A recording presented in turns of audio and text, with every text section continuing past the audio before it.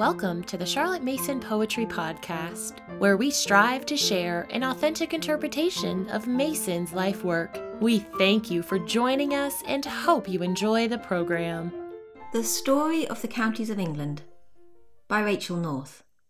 English children should have such a familiar and intimate knowledge of the geography of their own country as would make a railway journey a delight. And this is especially the case in these days when cheap trips afford opportunities to see for themselves to persons whose eyes have been opened by previous instruction. It was with these words that Miss Charlotte Mason first introduced her readers to the counties of England in 1881. It had been 56 years since the first railway had opened on English soil, and the country was connected as never before.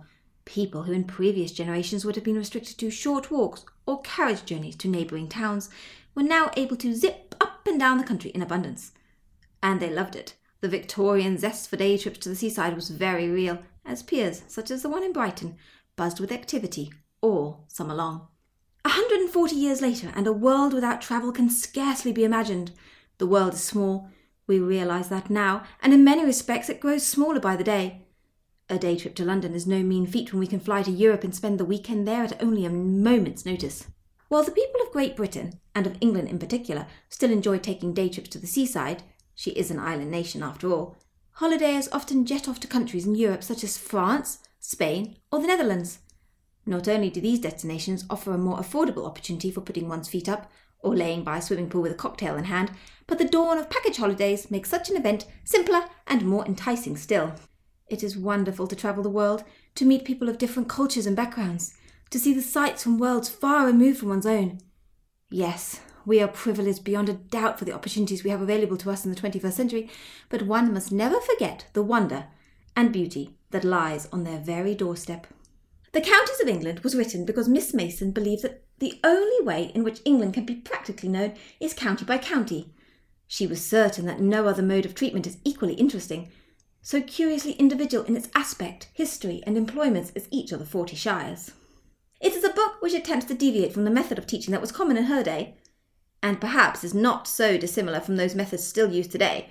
That is, it eschews the trend to treat geography as a scientific discipline, but rather takes up the subject with interest and vitality, nourishing the mind with ideas and furnishing the imagination with pictures. Not merely limited to those aspects of physical geography that we so often associate with the subject, such as riverways and watersheds, mountain ranges, valleys and borderlands, the Counties of England brings the shires to life with tales from history, glorious sketches of scenery, the arts, industries and legends that make up this rich and diverse country. But how much of a book written nearly a century and a half ago is relevant for today's students? Quite a lot, actually, despite the fact that the face of the nation has changed drastically over the years and England's place in the world has been altered radically, even so far as the division within the country and the county boundaries have morphed. The significance of this book enables the reader to study England's geography through a historical lens. Much of the Counties of England addresses the historical significance within a certain geographical region, and now, today, this book further enables the reader to study the geographical makeup within England by comparing the country today to when the book was written in the late 19th century. The historical perspective curated within the book leads to a fascinating reflection of England throughout history. Take Liverpool, for instance. In the 19th century, this well-known city was a major port town.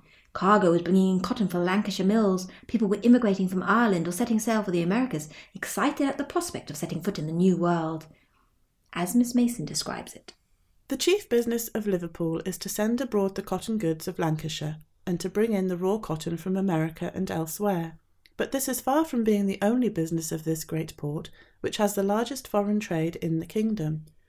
Linen, woolen stuffs, iron goods, salt, soap and sugar, earthenware and glass, and most British manufactures are sent abroad, and whatever things are produced in all lands upon the face of the globe, pleasant to the eye or good for food, or in any way useful or precious, these are brought into England by the ships of this mart of nations, this crowning city, whose merchants are princes, whose traffickers are the honourable of the earth.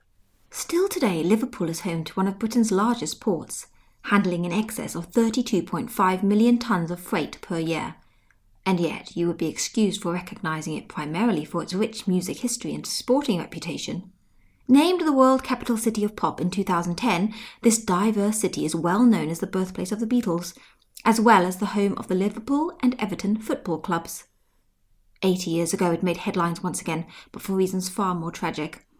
Liverpool was of strategic importance during World War II due to its links with America and as an entry point for receiving necessary supplies into the country.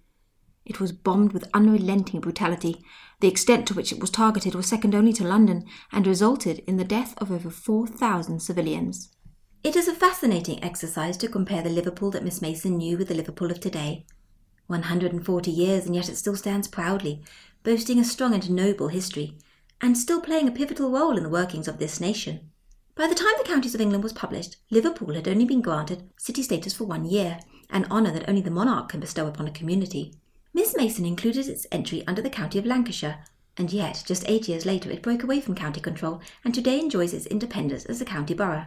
There is also the aspect of patriotic sentiment, which Miss Mason alludes to when she states that it is hoped that the notices of great men or of noble deeds which belong to many of the counties may stimulate patriotic feeling. And how can one not feel a surge of admiration for men such as Hugh Latimer? In his final moments, as the flames engulfed him so long ago in Oxford Square, he turned to his fellow martyr and said, "Play the man, Master Ridley. We shall this day light such a candle by God's grace in England as I trust shall never be put out." England has surely produced great men such as Latimer, but we must never forget the effects of ordinary men who are equally, if not more so, deserving of our reverence. Here is just one example Miss Mason provides. A terrible danger to homebound ships was the Eddystone, a narrow rock about 14 miles from Plymouth, which is daily covered by the tide. A Mr. Winstanley, a brave gentleman of Essex, raised a lighthouse here to warn the ships of the hidden danger. It was a most difficult undertaking, for as fast as the foundations were laid at low tide, high water washed them away.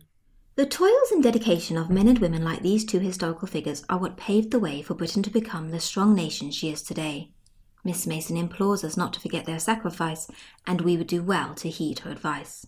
When assigning the Counties of England for students in Form 2, ages 9 to 11, Miss Mason was expecting the students to already hold a rudimentary knowledge of the geography of the British Isles and the countries therein. This knowledge was to have been gained during their time in Form 1A, ages 7 to 8, when they had read Miss Mason's second geographical reader, The British Empire and the Great Divisions of the Globe. Form 1A students spent 2 years with the second volume, getting acquainted with the general outlines and common knowledge of their island home. Overall, Miss Mason wrote 5 geographical readers during her lifetime, of which the Counties of England was her third.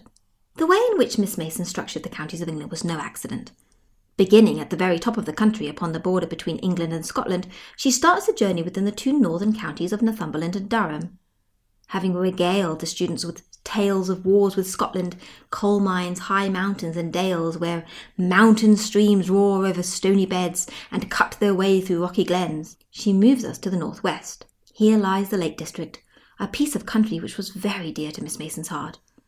Her captivating words describe it as the playground of England, whither the young men go to climb the mountains, and young and old to be refreshed by the ever-changing beauty of lake and fell. And so the students continued their journey, systematically moving from one county into the next, all the time following their progress on a map and painting beautiful pictures within their minds. It took the students 3 years to complete the journey. From north to south, east to west, the students became acquainted with the counties of their nation in a way that no dry textbook or list of bite-sized facts could ever hope to achieve. In general, the students read 105 pages of the book per year, or 35 pages a term. A typical lesson was 20 to 30 minutes long and would begin with the students answering a series of map questions upon the county that was to be read about. The students were no strangers to these kinds of questions, as they had been answering similar questions for the past 2 years. The questions were provided by Miss Mason at the close of each chapter, and yet they were intended to be answered before the lesson commenced. It was not a test or a memory exercise, as the students had access to the maps in front of them. The purpose was to direct the students' attention to places of particular interest within the county to be studied. It was to acquaint them with the area and bring about a certain level of familiarity before the lesson was to begin. It was an exercise they had become accustomed to from their geography lessons in Form 1A. However, this time there was an added element to undertake. After the students had answered the questions according to the map in front of them, they were to then put the map away and answer the same questions again, but this time from memory. Once the map questions had been answered, the students would read the day's lesson, concluding with narration, either oral or written.